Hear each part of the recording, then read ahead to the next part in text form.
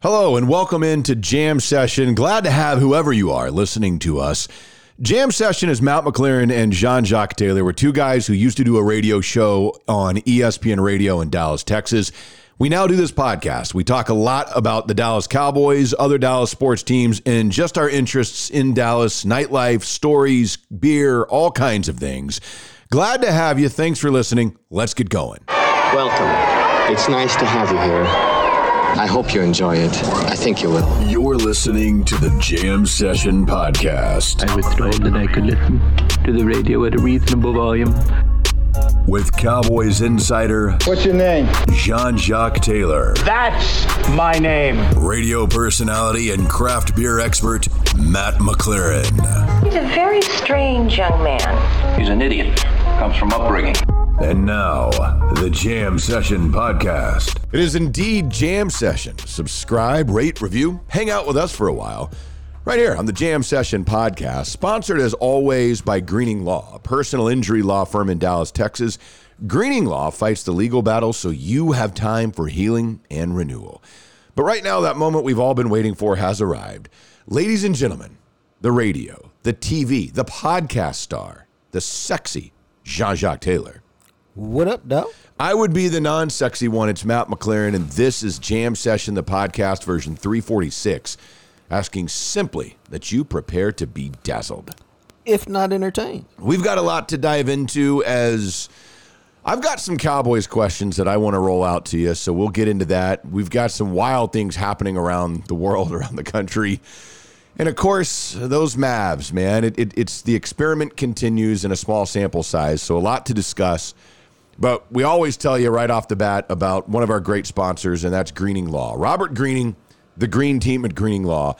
I got to tell, I was thinking about this morning, oddly enough, before we started. When I woke up, I was like, man, it's wild to me how when you get into a car accident that's not your fault, or you're injured on the premises of business or what have you, you can rack up some medical bills in a hurry. Like I had to go to the emergency room and I had to have all these tests done.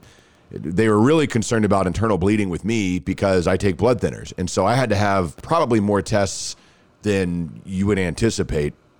And it was interesting. It's like, okay, so what do you do? Because insurance gets involved. And then you sit here and go, well, hold on a second. Like, really? And the fact that you have somebody on your side like the Green Team who's working for you against these insurance companies, it's almost like magic. What they can do to help you as you go through this, it's incredible, man.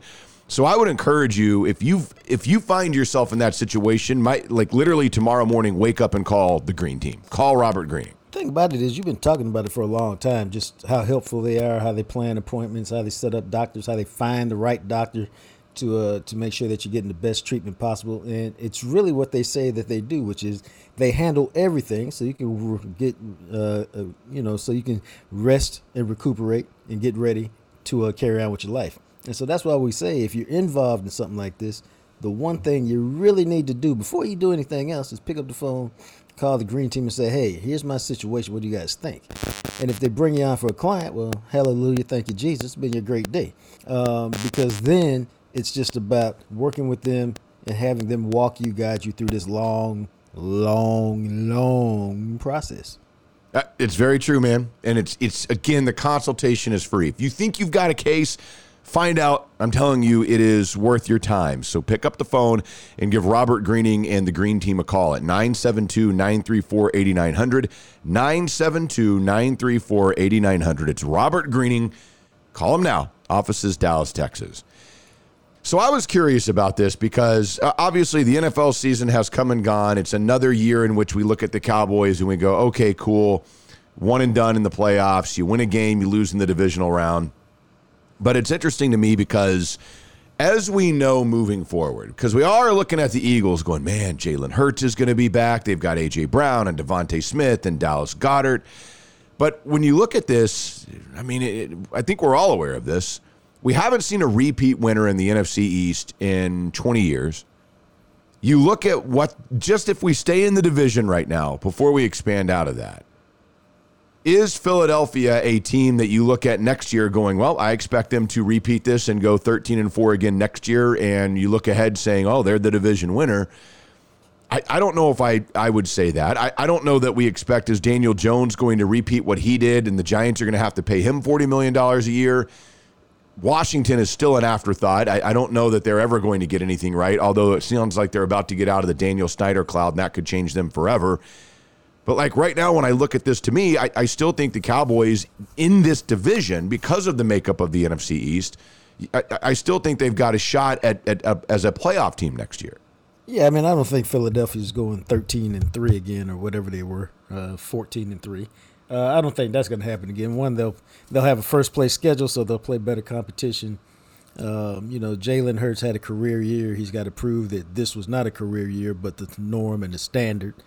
And then it's hard to do it. I mean, the NFL is built and based and designed on parity.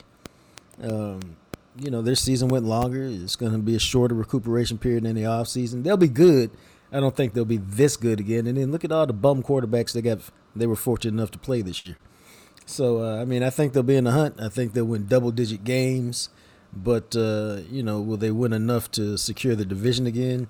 I don't know, because I think the Cowboys will do some things, and I think they'll be an improved team as well. Man, it's interesting because you look at this, like the construction of the Eagles. There's a lot of thought that they're going to lose Jason Kelce, and you may say, well, that's okay because they drafted that dude, Cam Jurgens, like in the second round, who's supposed to plug and play when Kelce decides to walk away. Brandon Graham is 35 years old. I've been reading that they're probably not bringing him back. Apparently, there's a lot with Fletcher Cox where they'd rather move on from Fletcher Cox. It's a matter of he's a $10 million dead cap hit going into the final year of his contract. Is it worth it just to stick it out with one more year of him? Boston Scott and Miles Sanders, their two main running backs, are UFAs, unrestricted free agents.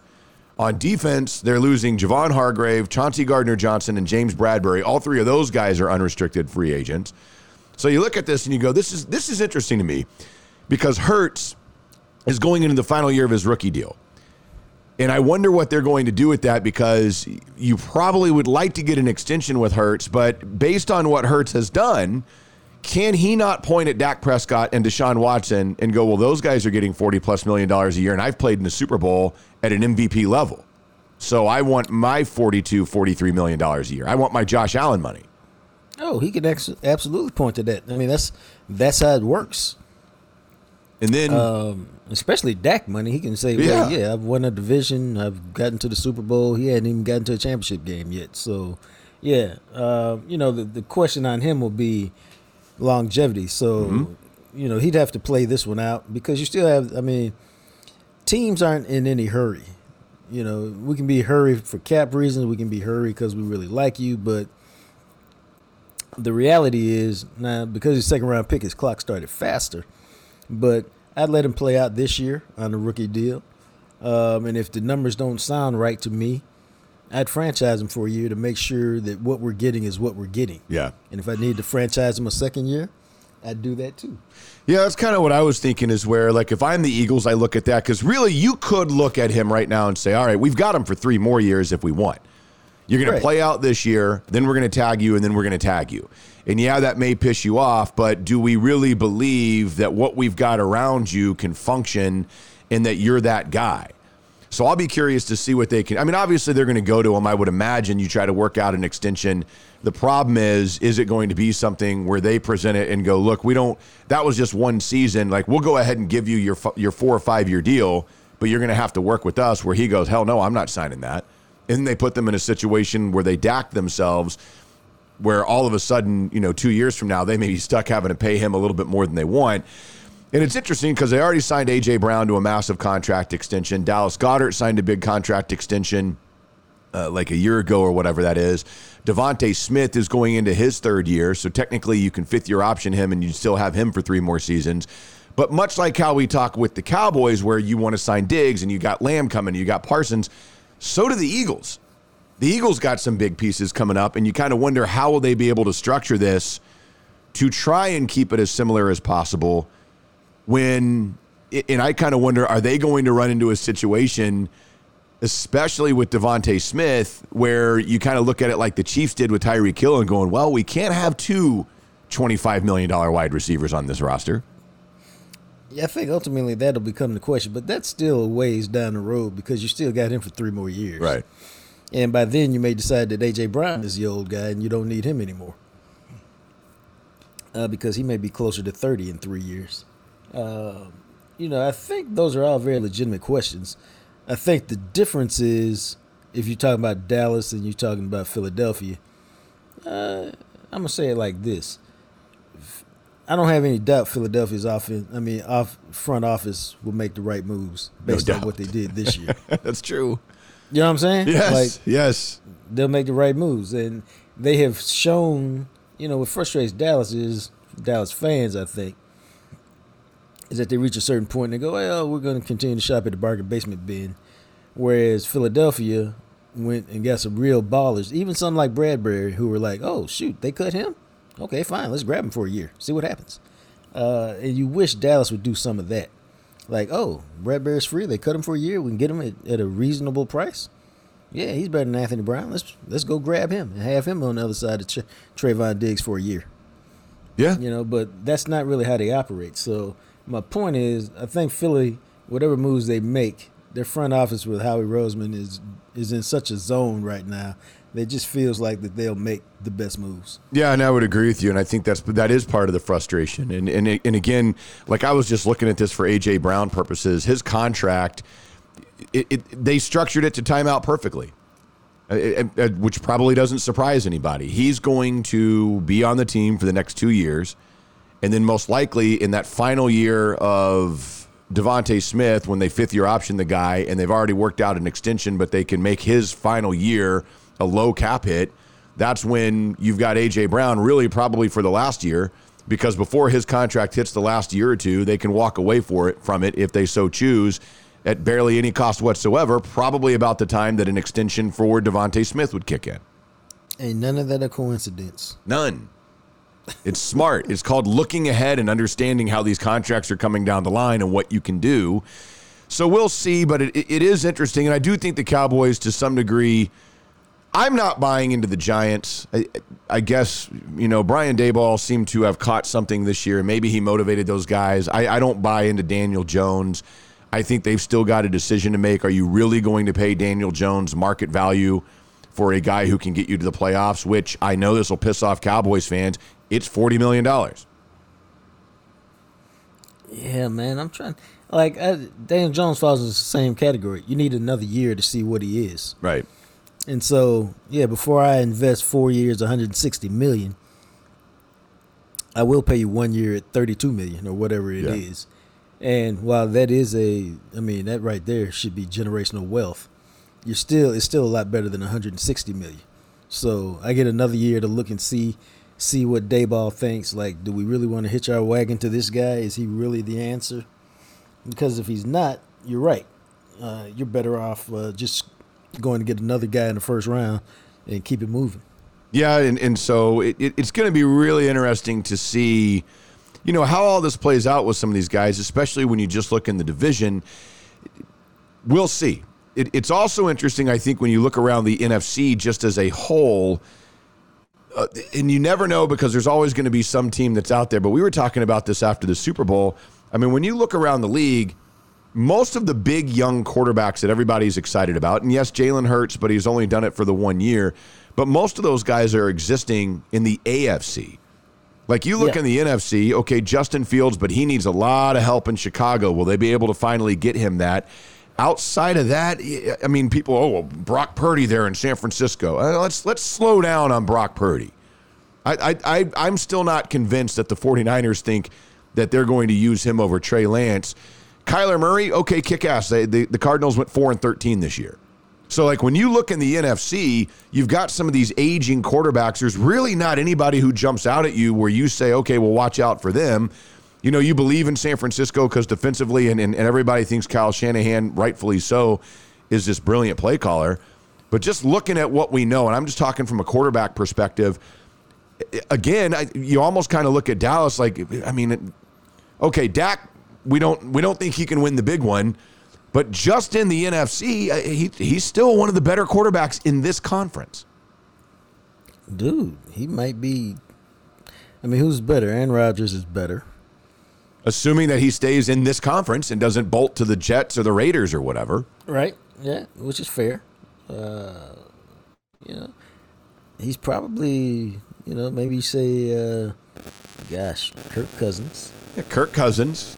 You got Jared Goff, Matt Stafford, who's won a Super Bowl. Maybe you want to throw him out there. But seriously, other than that, I don't know. Obviously Jalen Hurts, Dak was not better than Jalen Hurts this season. This is a really interesting conference at a really interesting time, which is why you get frustrated with the Cowboys.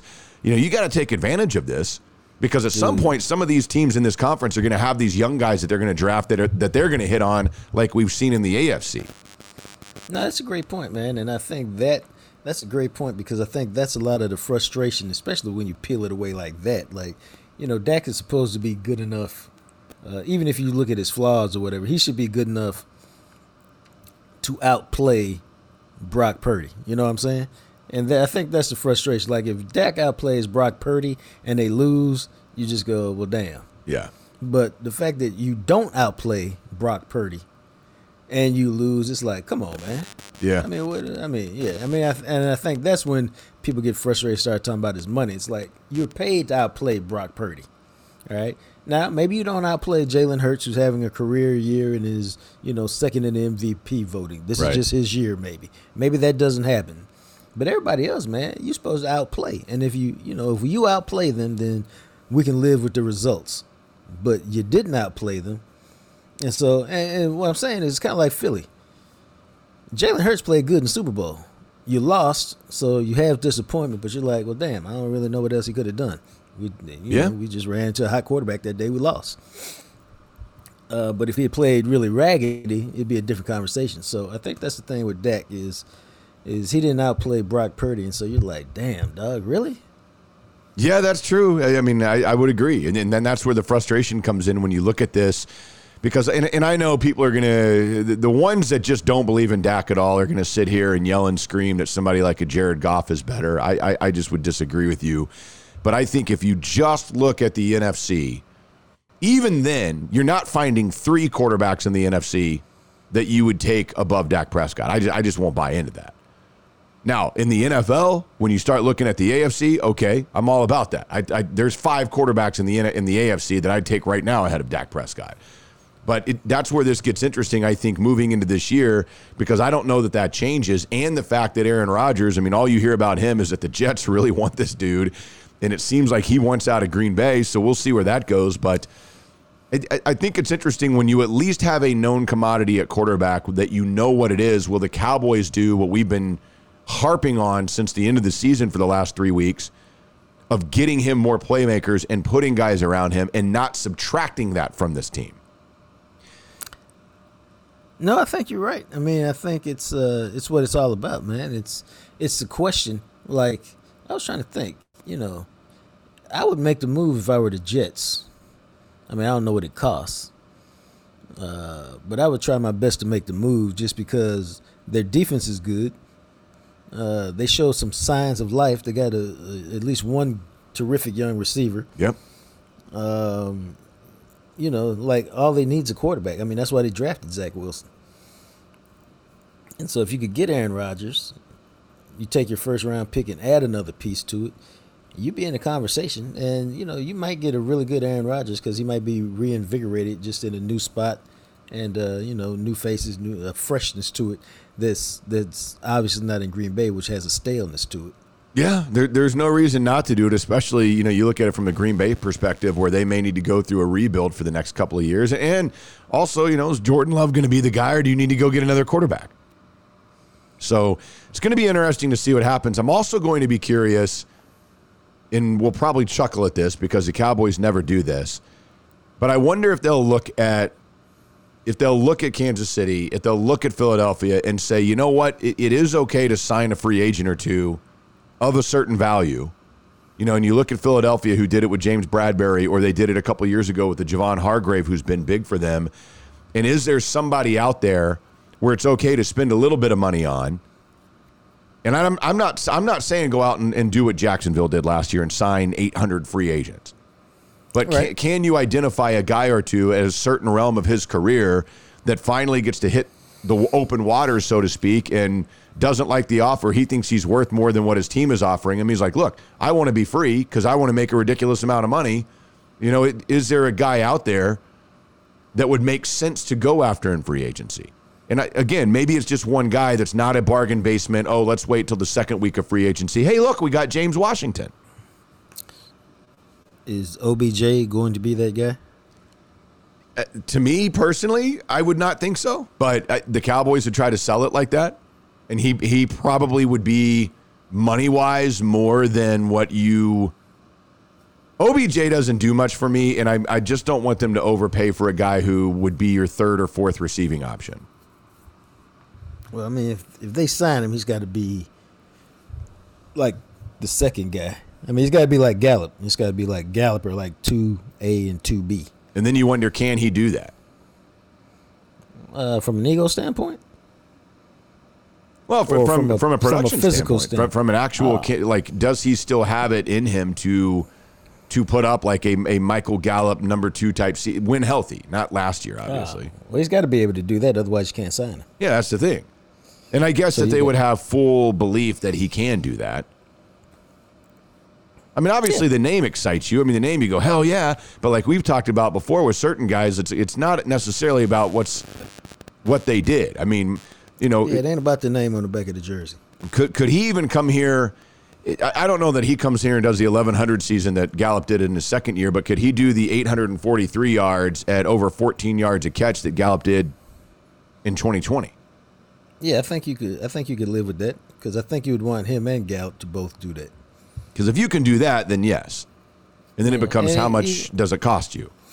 Right. And, you know, man, I would say it like this. Like, I wouldn't even get caught up in I mean, you have to have an idea in your head, but I wouldn't even get caught up in stats. I get caught up in impact. Right, yeah.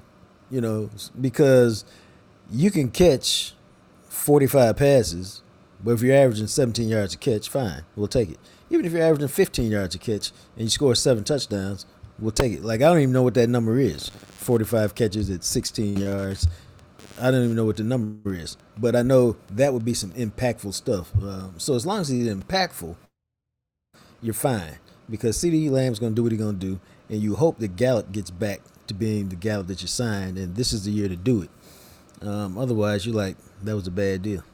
Yeah, and that's where I think, like, you look at this and that kind of all that whole thing comes into play where, you know, I just kind of wonder will they finally realize that you don't have to have 17 dudes that are rookies or undrafted free agents and try to act like that's going to work when you could go out and have somebody that's got some proven production that may cost you a little bit. Now, I don't think they're one player away. I get that. But I think that you're going to have to get a little creative other than just hoping that your third-round rookie wide receiver is the impact player that Dak needs.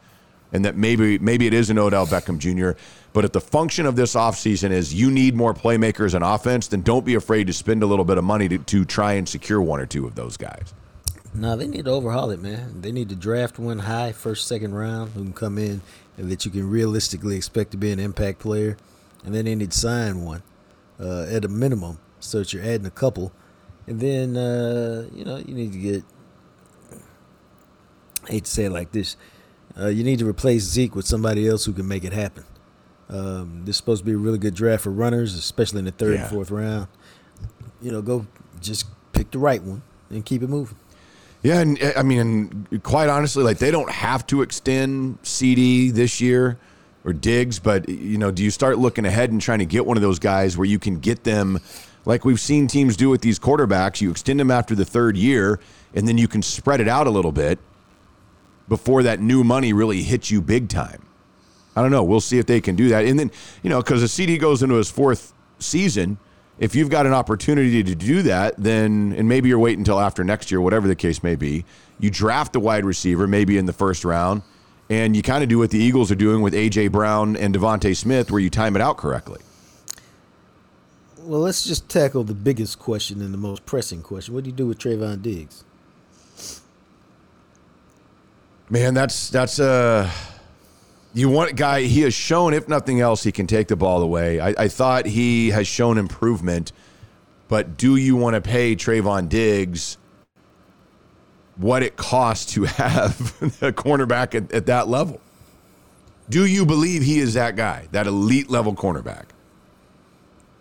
That's a great question because I don't know, because it's about more than interceptions. Like, he can't, like, I would have to have a frank, no BS conversation with him. Put the tape on there and go, this tackling thing, dude, who's going to pay for this? Yeah. I mean, that's ridiculous. Nobody's saying you have to lower your shoulder and take on guards and do that guy. That's dumb. But you got to try better than this, bro. You're not Deion Sanders. So, nope. And even Deion tried more than that. But you can't. This is unacceptable, bro. And it happened too many times in too many games. And so, it would make me reluctant to pay him just yet because I need to see him a year do it. Yeah, and that's where all this comes into play because keep in mind, we didn't want them to sign Byron Jones, who's a very good cornerback, but he didn't take the ball away. Byron Jones is making $16.5 million a year.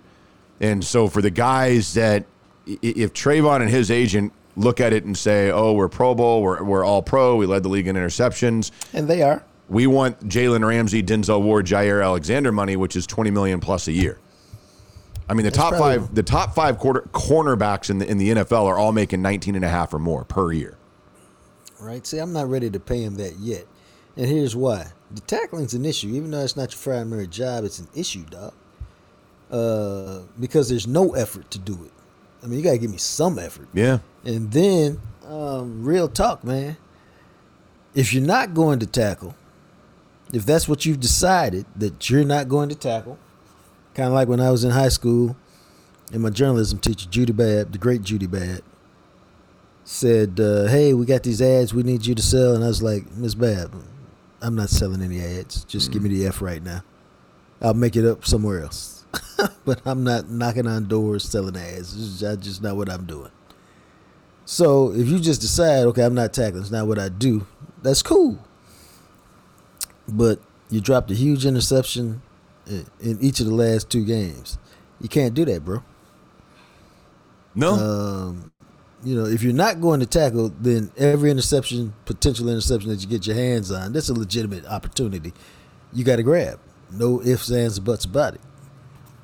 So it's going to be a tough negotiation because he's got the awards that means he's going to win his $20 million a year. Right. But there's another piece of the game that he's not playing. And so, I think you just have to have a compromise on that. Yeah, and I don't know that the compromise will come this year. No, and that's why, because this window, you look at this is going to get very, very interesting here in the next couple of years of how, because CeeDee Lamb, based on what he did last year, if he replicates that, you're pointing at him and going, hey, man, I'm a $25 million a year wide receiver. Diggs can point and go, I'm a $20 million a year cornerback. Micah can sit there and go, hello. I mean, by the end of next year, he may have a Defensive Player of the Year award. I'm one of the top 2 or 3 defenders in the game. I want $25 million a year. So that this is going to get, you can't have, there's not a team in the NFL that's carrying 4 $20 million plus a year players, and that's including, obviously, the quarterback who's well above that. No, I mean, same thing make you laugh, make you cry. That's the benefit of drafting really well at a number of different spots. You're getting that production. So you've drafted and developed, but now you got to pay. And there's only so much money. I mean, you can really do it all, but something has to give if you do it all. And so Trayvon Diggs, very interesting conversation. Michael Gelkin wrote a story in the Dallas Morning News about him. You can read this morning. But, he more laid out a surface case. He didn't really delve into should you or should you not with any degree of, with any substance behind it. He just kind of laid out the case. But it's a hell of a question, man. And you can make the argument both ways. I would lean toward paying him, and I want to pay him. I just need you to tackle better, bro, and act like you care. Well, I will say this. If you identify it and you say, okay, we've got these $20 million a year guys that are all going to be in this realm, to me, Parsons is my number one that I want to make sure never goes anywhere else. And then would you rather have the wide receiver who you feel like you might be able to replace in the draft or the cornerback? Because I think you would lean cornerback just from a position standpoint. Well, see, that's a great question because, yeah, the position is more valuable corner than receiver, but the receiver is a better player than the corner. Right. And you just can't say, I mean, you can try to say it, but you just can't say, oh, I'm going to go draft a receiver and not automatically have him locked down for 90 catches and 1,200 yards. You know, it took CeeDee Lamb, 3 years to mature into that guy. Again, I don't know if you can draft somebody in the first round and be like, okay, you be that guy as a rookie, unless it's a top 5, top 10 pick. Which almost, it's going to be interesting to see what they do. You know, Dez Bryant took 3 years before he became, quote, Dez Bryant. Yeah, I mean, generally that was always the whole thing, was that third-year breakout that you would look for in wide receivers. Now it's gotten skewed a little bit because of guys like Justin Jefferson or Jamar Chase who have shown up as rookies and made this huge impact. But still, I mean, think of all the guys that you see in the draft. I mean, it's a different game now, obviously. Like Olave and Wilson, you were talking about him with the Jets. They both had really solid rookie years this year. But generally speaking, there may be one or two guys in any given draft class at wide receiver that show up and have that impact, while the other guys can still turn into high-quality receivers. It may just take a couple of seasons. No, you're right about that. But for the basis of this conversation we ain't got a couple seasons to wait. Yeah, very true. Yeah, so I mean that's Zach Martin is closer to retirement than he is continuing his career. DeMarcus Lawrence is closer to retirement than continuing his career. Mm-hmm. Even Dak is probably closer to retirement than continuing his career. The time is now. There's not the way the roster is built, you got a lot of good young players, but you got some key dudes that if you're going to take advantage of them, you need to win now. It'd be nice. So hopefully they're aware of that, and they'll get it going, man. So the Cowboys, a lot of offseason questions. We'll continue to tackle those. If you've got car questions, though, we know who can provide you the answers, and that's Freeway Tire Shop. That's where Jacques takes all of his cars. And, we've been telling you about JR and his crew for a long time now, and we continue to tell you about him. He continues to support the podcast. So you guys get over there, support JR. One, not only are you supporting somebody who helps us, you're also going to get blown away by the level of customer service. You're going to a mechanic you can trust, stands behind his work, does quality work, offers a fair price. Everything that we all hope anytime we take our car somewhere will be our experience. That is what you will have when you visit Freeway Tire Shop. Dude, JR is the best. The customer service can get overlooked because the other stuff is so great. But, he learned at the Home Depot management program. And he brought all those things he learned over there to his own business. And, dude, the customer service is off the chain, man. And it doesn't matter whether he's on the premises or off doing something else. It doesn't matter. It's always supreme. But the reason I ride with JR is you can trust him to diagnose what's wrong with your car. And then, dude, you can trust him to use quality parts to fix your car, which we all know not everybody does. You can trust him to charge you a fair price, and then you can trust him to stand behind his work. And so I tell y'all this all the time, and it's real talk, which is if your mechanic ain't doing each and every one of those four things, then ride up the street 5 minutes from downtown, right up 35, get off at Commonwealth, and stay on the service road. He's right on the right as soon as you go through the light. And you can thank us later because JR is fantastic. He is, and you can check him out online if you'd like. You can schedule an appointment. You can request a quote, see what he can do for you at freewaytireshop.com. Also, of course, we continue getting to do this because of guys like Aaron over there at HFX Foundation Solutions, who's been a sponsor of ours for a long time. And I know many of you have reached out to Aaron. It's important to do this with your foundations. And HFX Foundation Solutions, they are a full-service foundation repair company. They can do slab, they do pier and beam. They also can handle any drainage issues that you may be having. They do all gutters and installations and things of that nature. So if you are seeing signs that you may have a problem, those signs are sticking doors, cracks in your walls, your ceiling and whatnot, sloped floors, obviously, soil washout, those could be signs that you've got a foundation issue. Give HFX a call because it's a free, no obligation inspection, and it gives you, if nothing's wrong, you get peace of mind, or if something may be wrong, you catch it early enough where potentially you could save thousands of dollars in issues down the line. There's a reason why we say, hey, go call Aaron and his team and ask for that colonoscopy for your crib. They'll know exactly what you're talking about. Why do we get colonoscopies, people? To make sure that our internal, the stuff that we can't see, is working as it should, and that there's no problems that we can't see that might bite us down the road. Ain't no different than your crib. You have Aaron come over, take a look at the internal spot at your crib, so that you make sure that everything is working as it should be internally with your house. And then check this out. And there's nothing popping up that will be a problem, not this year and next year, but maybe 3 or 4 years from now.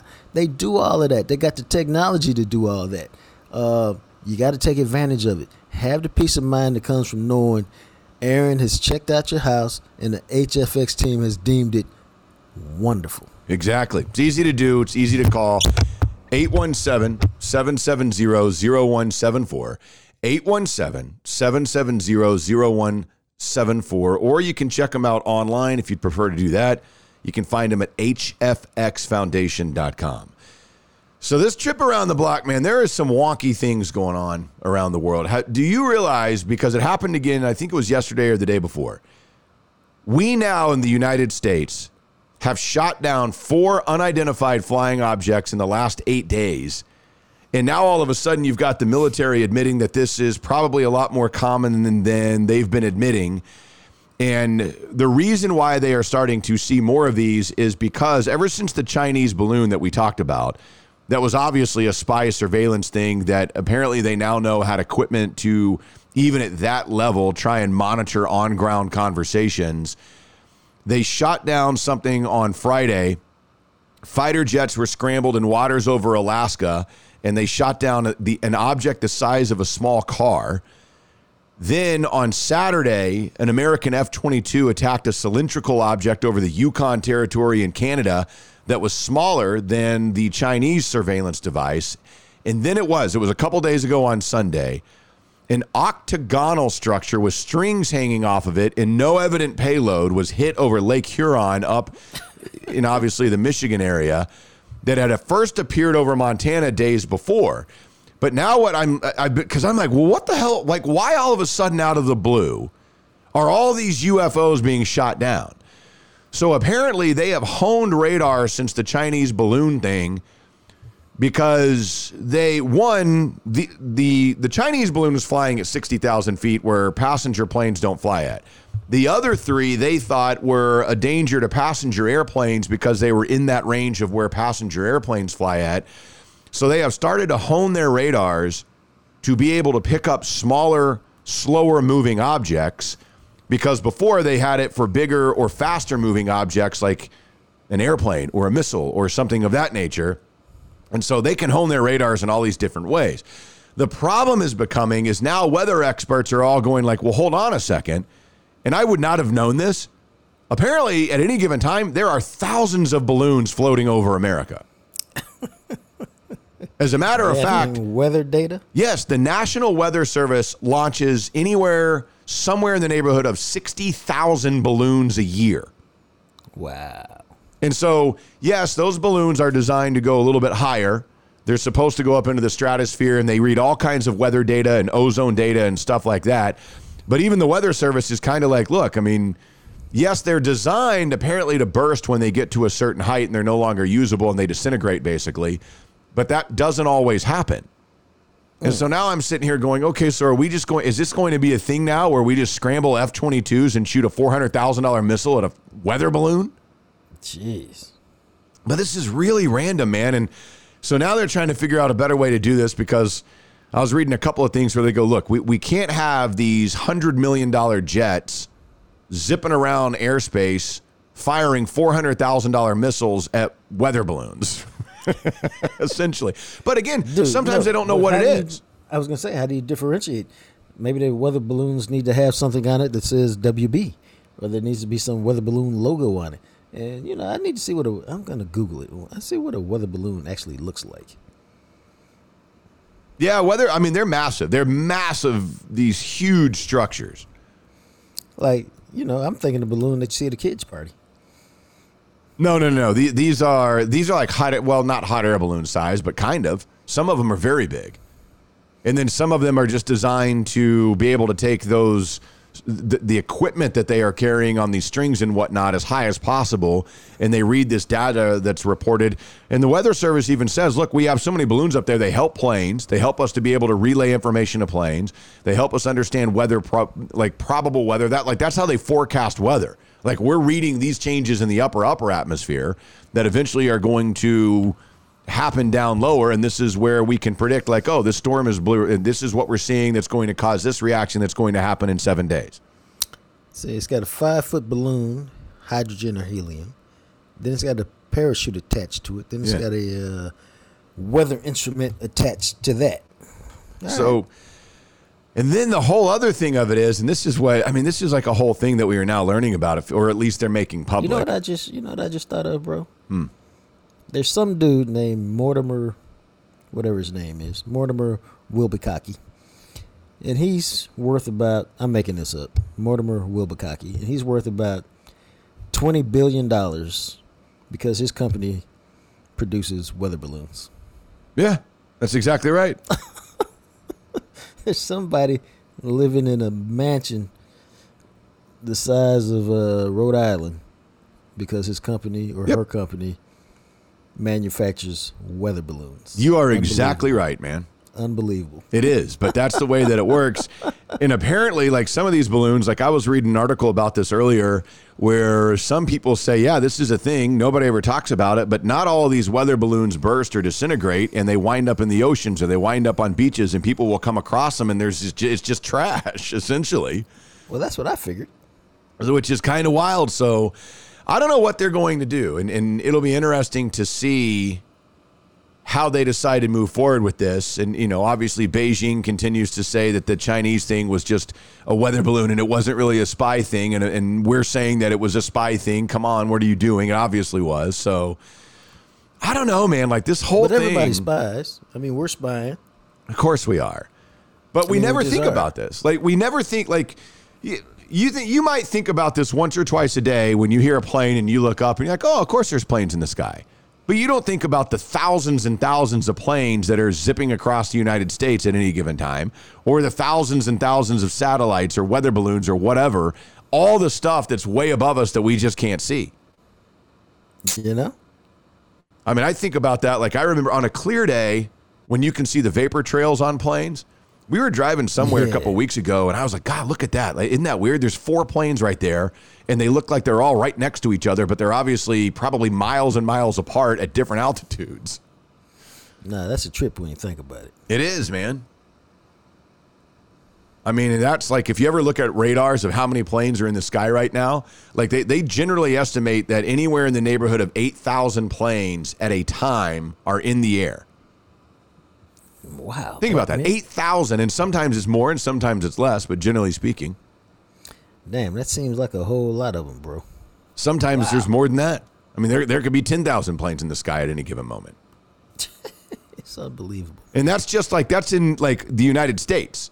Over like the let's just call it the 48 continental United States, the contiguous states here that we have. And you look up and I mean, how many might you see? You might see 2, 3. What about the other 7,997 planes? Dude, I never thought about it like that. It's so crazy. It's always so wild. And, you know, like if you live anywhere near DFW Airport, like we used to in Irving or Love Field, I mean, there's like when we lived over by DFW, if the wind was blowing a certain way, our backyard was in the flight path and we'd see them landing and there's a plane coming in literally probably every 4 minutes. And you're just like, my God, there's a lot of planes up in the sky. Dude, and there's not a lot of, knock on wood, crashes. Yeah, it never happens anymore. And then, of course, did you see the news where they found that in December, like 2 months ago, that apparently a flight that had taken off from Maui, a United Airlines flight, had something go wrong. And it at 2,200 feet after takeoff, it just went into a plunge. And it came within 775 feet of smashing into the ocean before the pilots were able to correct it and get out of that. I don't know how you don't have a heart attack while you're doing it. No, they said, like, nobody knew that this was a thing. It's just now coming to light because the pilots filed a report and apparently somebody discovered it. And now, I was reading an article earlier of somebody who was on the flight going, yeah, we were looking at each other going, well, I guess this is it.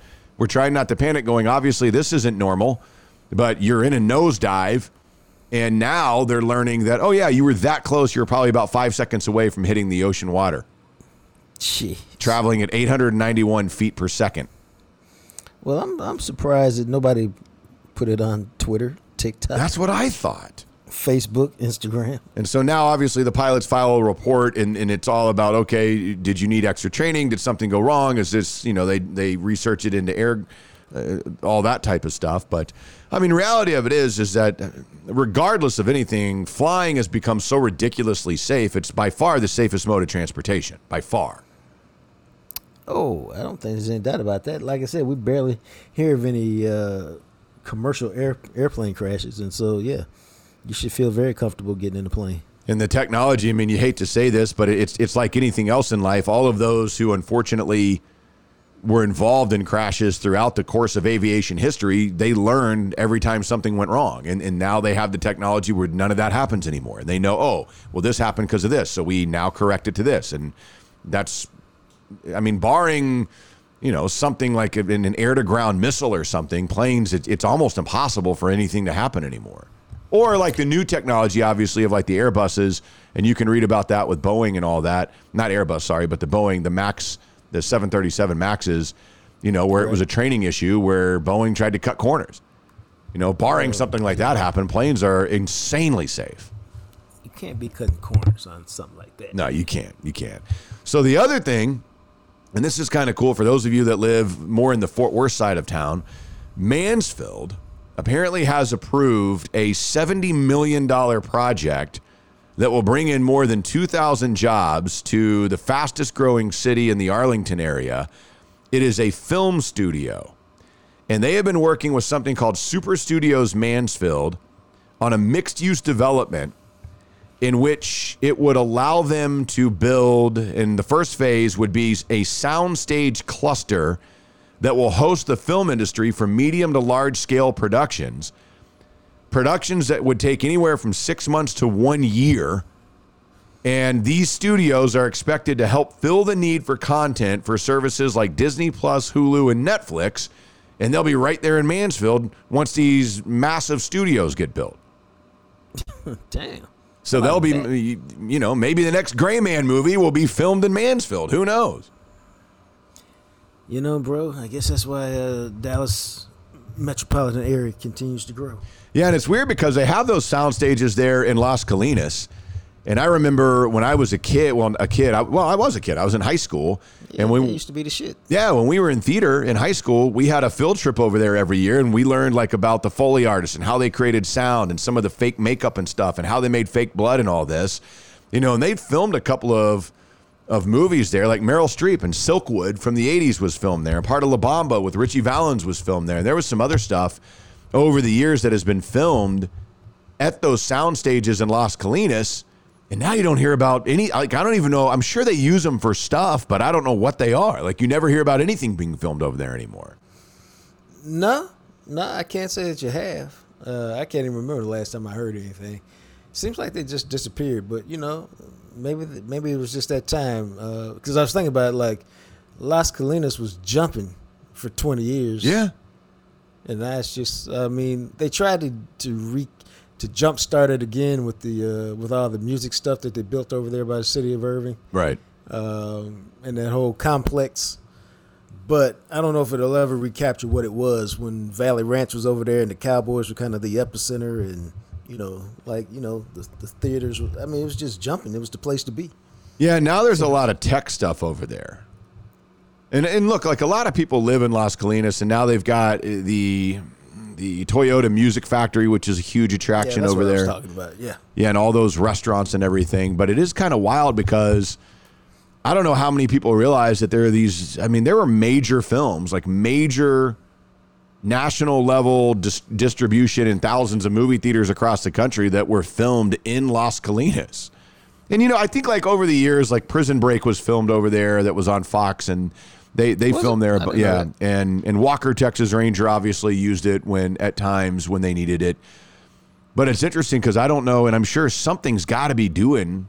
They got to be using it for something, but I don't know what it would be anymore. I haven't heard about, and when I used to live over there, I never heard about anything being around there. No, I haven't heard of anything lately. So, yeah. But you never know. I mean, it's one of those things. Like all movies, at some point, use a soundstage. You know, like the whole movie, generally speaking, isn't filmed in a soundstage. You got to do some on-location stuff, and then you go in and you have soundstage for like interior shots, generally speaking, just because it's easy to do that type of thing. So I don't know how many times you would hear about a movie, because you hear about stuff that films around Dallas, and you're like, oh, whoa, I saw them film. You know, they had this street shut down over there, and they were filming. Well, you know, maybe they go over to Las Colinas and use the soundstage for a day to do some interior shooting. Who knows? And we just don't hear about it. I bet that happens fairly frequently. I do know, like where I live in Birmingham, they have a Morgan Freeman movie that will be shooting here this spring and summer. Really? I know, and I was like, Freeman movie.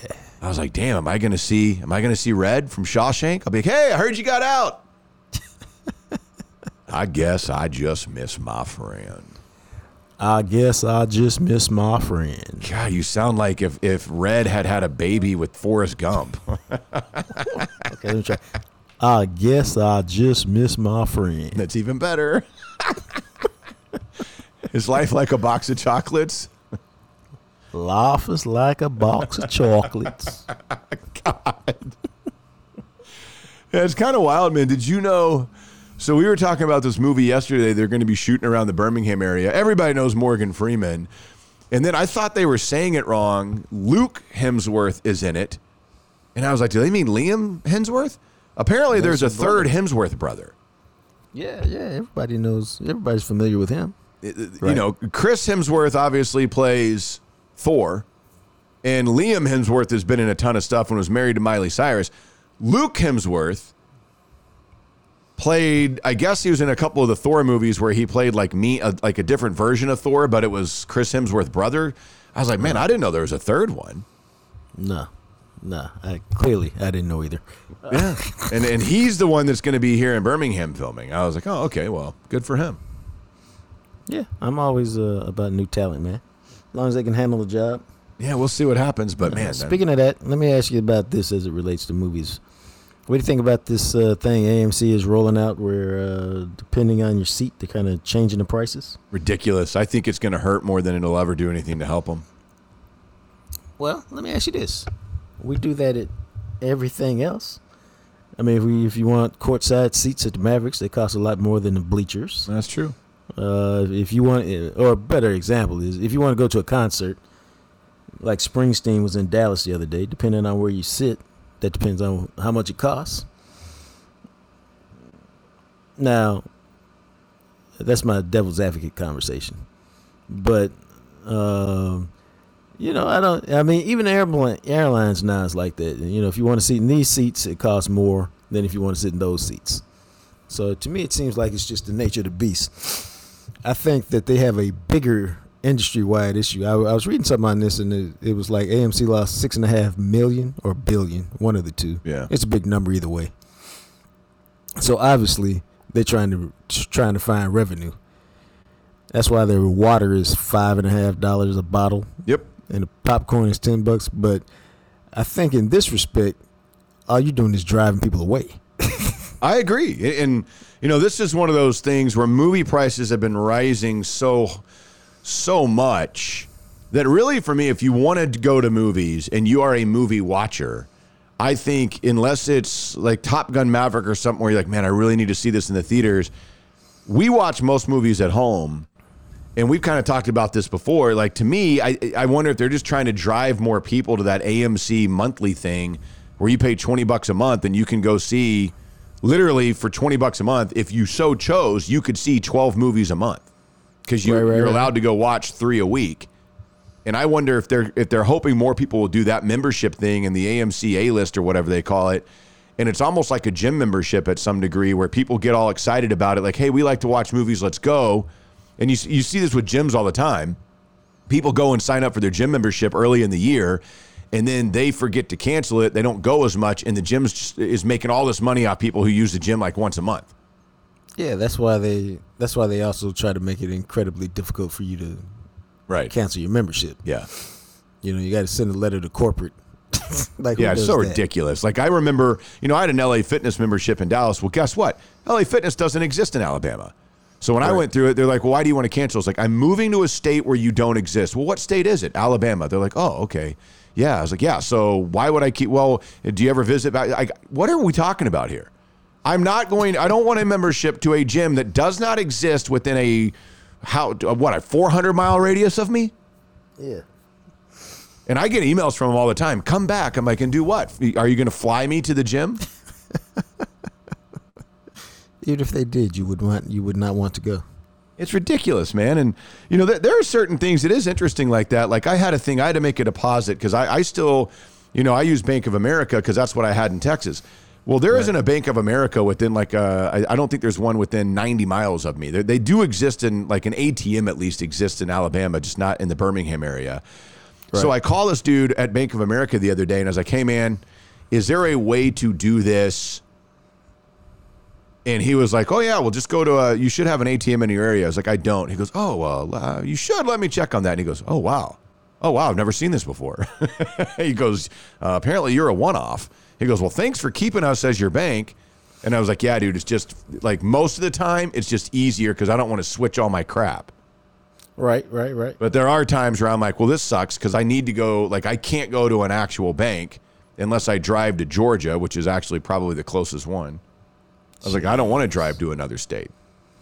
Nah, that's a pain in the ass right there. But it's stuff like that, whenever you move to different states, especially when they're not right next to each other, you have to adjust. And there's certain things in some states that are very prominent that in other states don't exist. And you just kind of have to figure that out. But, the movie thing, it's going to be interesting to see, will people accept paying a premium to sit in the middle, or will it have people like me going, well, I'm not going to pay this much to go to the theater. Let's just wait 4 months. It'll be out and we'll watch it on our big screen television at home.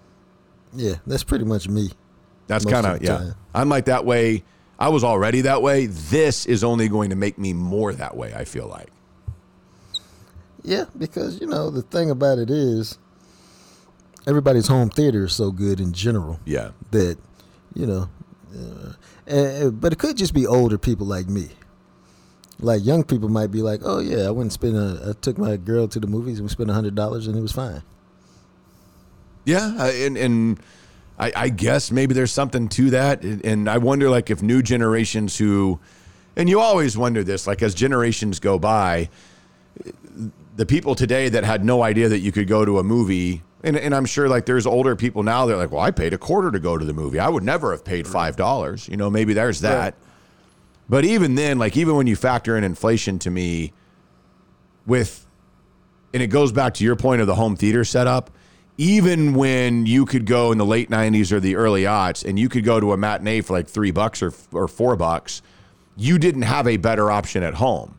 So like on a Friday night, especially when I was younger, that's what we did in high school. Hey, you'd ask the girl, you want to go to the movies, and you could still go to a movie and it would cost you less than $15 total, but there wasn't a better option.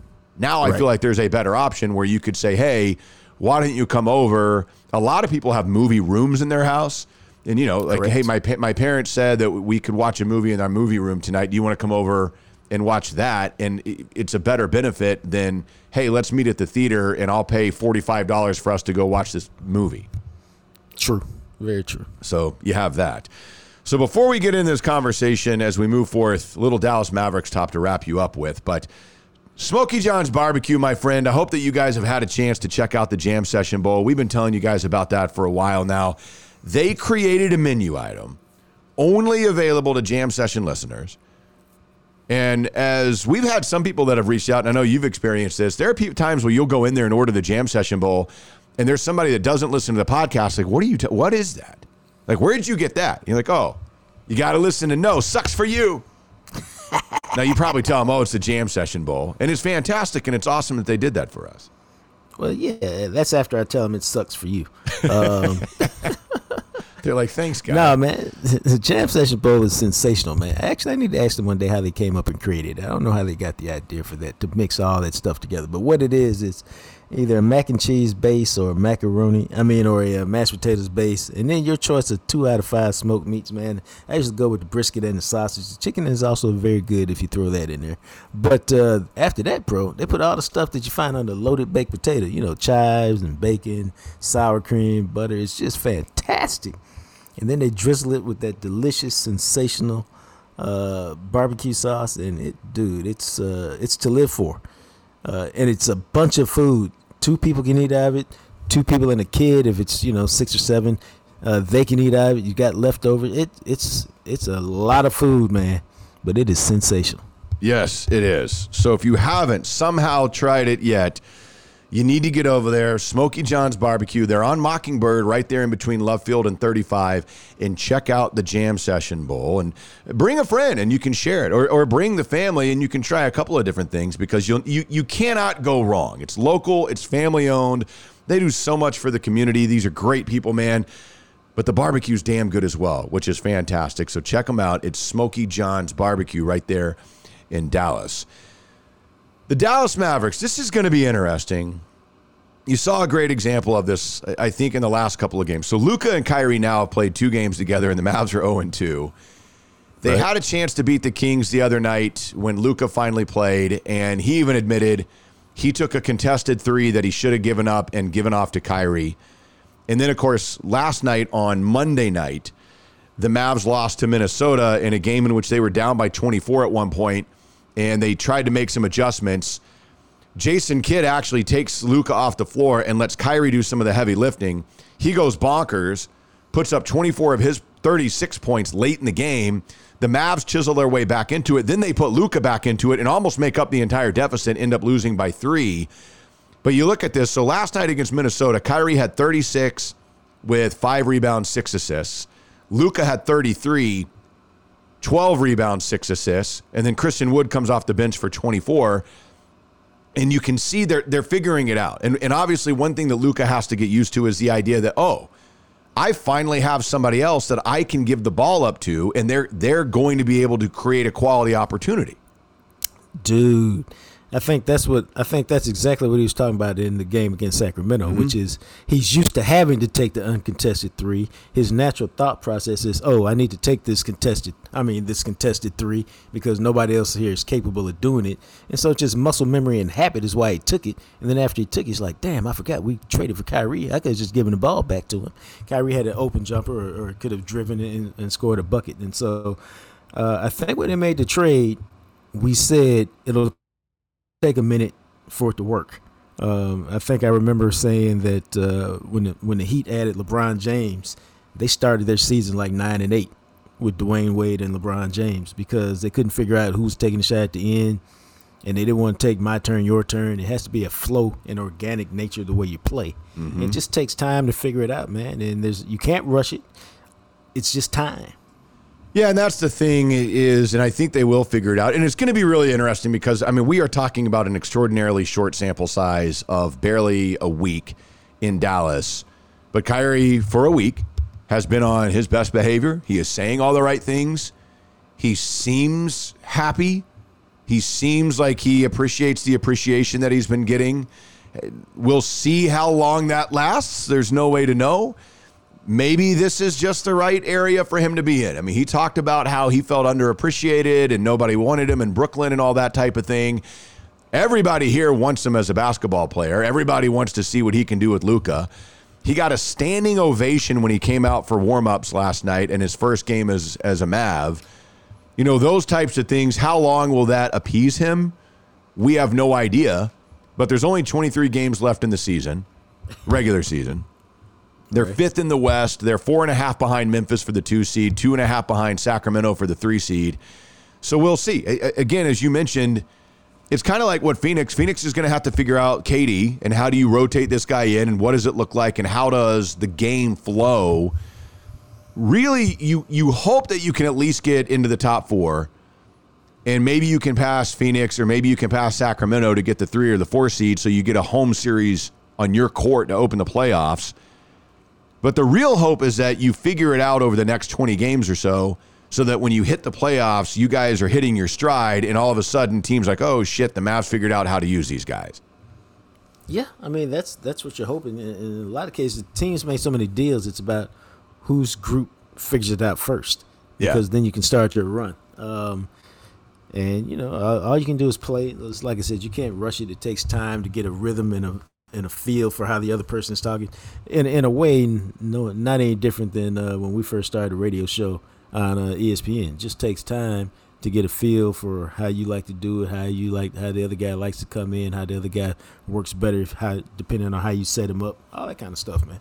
Yeah, and keep in mind, because they're about to go into the All-Star break, they play on Wednesday night. They're in Denver, and then after that, they don't play again for over a week as the NBA All-Star weekend is upcoming. They'll play on the 15th, and they don't play again until the 23rd, so an 8-day break. Obviously, Kyrie and Luka are going to the All-Star game. And then after the All-Star break, it's expected they're going to get Maxi Kleber back. And while not a massive impact, that is a type of guy that you would look at as almost like a free trade, because he hasn't played in like 2 months or something with that torn hamstring. He should help them defensively. And he adds, a little bit, not that he does a lot offensively, but still another piece that is a regular piece that you use, and you get him back into the fold and you figure out how all this works together.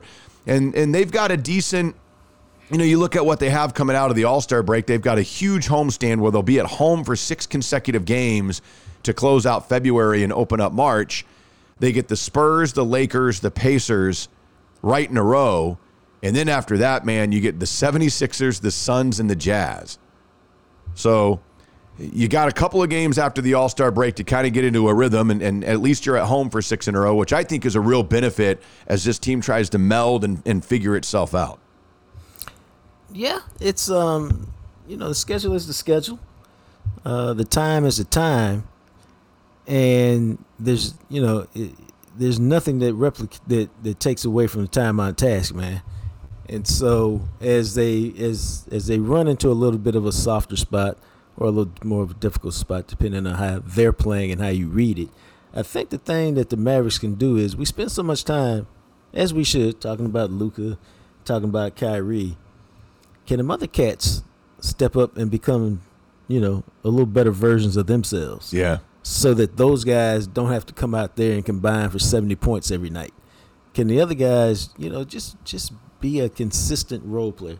Now, here I am talking about role player consistency, but yeah, Tim Hardaway Jr., you got to play better, bro. Yeah, no doubt. I think Christian Wood is fine. Yeah. I think he's a good player. Yeah. But Tim Hardaway Jr., man, come on, dog. You play like crap most of the year. He's a good dude, but I mean, you're getting paid $20 million a year, somewhere in that ballpark. Yeah. And he hadn't come anywhere close to performing like he should. Maxi Kleber's been hurt. Okay, you ain't been there, but you ain't been there.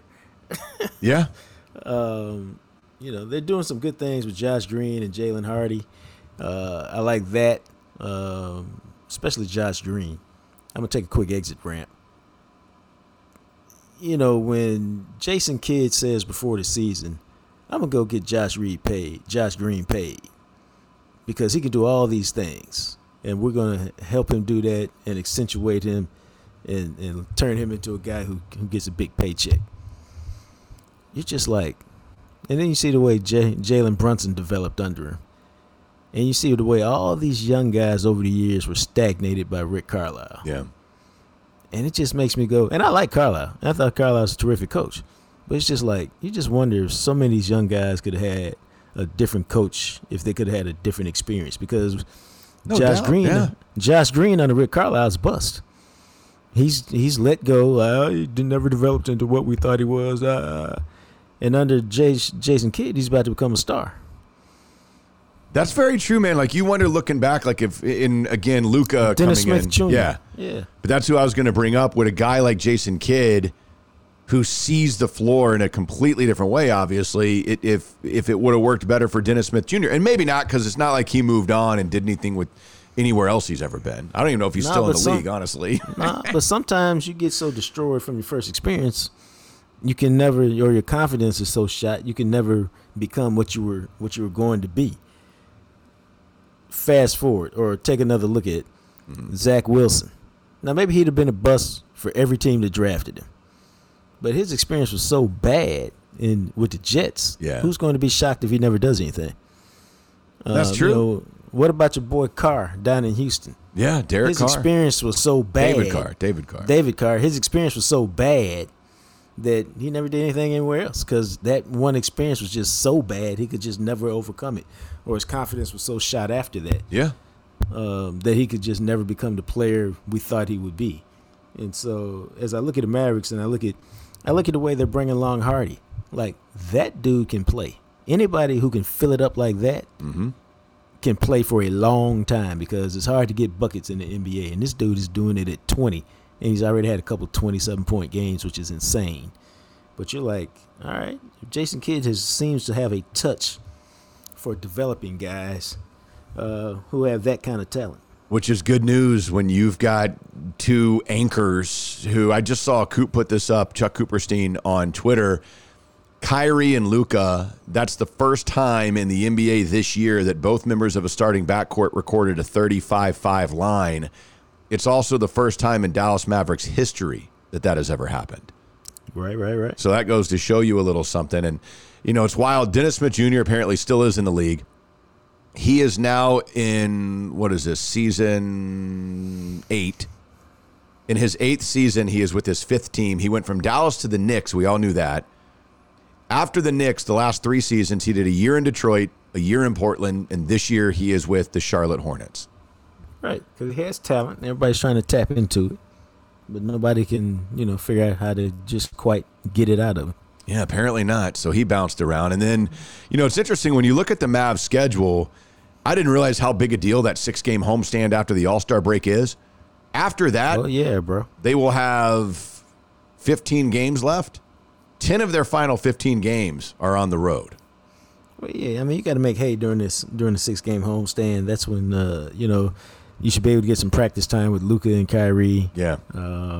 Some of the other guys will be back, and it's time to get ready for the stretch run. And I was looking at this in this because I'm asking a trivia question when I host trivia this week. I'm asking this trivia question: who has the longest playoff drought in the NBA? Is it Sacramento? It is. It's not even close. Sacramento, who currently is the 3 seed in the Western Conference, has a 17-year playoff drought. They have not made the playoffs. You got to go all the way back to the 2006 season, the last time the Kings made the playoffs. They haven't won a playoff series since they beat the Mavs in 2003. And somehow that franchise is the 3 seed. That's how come that's such a surprise when you see Sacramento as the 3 seed. And yeah, they've got, look, with De'Aaron Fox and those guys, and you look at some of the pieces they have on that team that are finally getting to the A, and obviously Harrison Barnes, who's still there and is a big part of what they do, Sabonis and Keegan Murray and those guys, but Malik Monk, who they drafted, but some of those guys finally are turning out. It's led by De'Aaron Fox. And they've got a nice core of guys who are 23, 24, 25, 26, like in those mid-20s, led by the wily veteran. Harrison Barnes is the oldest player on their team, and he's 30. That seems like that dude's been in the league like 20 years. Yeah, doesn't it, dude? Isn't that nuts? And he's just 30. So he can play another 8 years if he wants to. I mean, that's pretty wild, man. I mean, and so that's where Sacramento finally, that core is coming alive a little bit for them, which is crazy. I mean, 17 years without a playoff appearance, and the next longest drought in the NBA is Charlotte at 6. Wow. So it's kind of cool. Good for Sacramento because it looks like they actually are going to make the playoffs this year. We'll see. I'm happy for them. I used to be a big fan of the black and purple. They were cool because they were so random. You never thought about Sacramento, but that city seemed to just go bonkers for that basketball team when they were good in the early odds.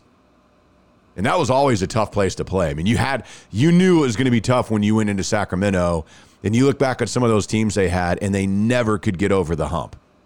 Never. Great, but not great enough. Yeah. So there's that. And that, my friends, is this version of the Jam Session podcast. We'll be back at it for you on Friday. I hope everybody has a wonderful week. Enjoy yourselves. And we will talk to you again very soon. Thanks for listening to the Jam Session podcast. Make sure to find us on Instagram at Jam Session Cast. Of course, you can also find us on Twitter at McMattRadio and at JJT_journalist. Our podcast is sponsored by Greening Law, a personal injury law firm in Dallas, Texas. Greening Law fights the legal battle so you'll have time for healing and renewal. Give them a call at 972-934-8900. Greening Law Office, Dallas, Texas. As always, thanks to Purple Elephant Music for the music you hear at the end and the beginning of each episode. He, of course, is the radio, TV, and now podcast star, the sexy Jean-Jacques Taylor. And me, I'm just a guy, Matt McLaren. We'll catch you next time right here on the Jam Session podcast, available everywhere you listen to podcasts.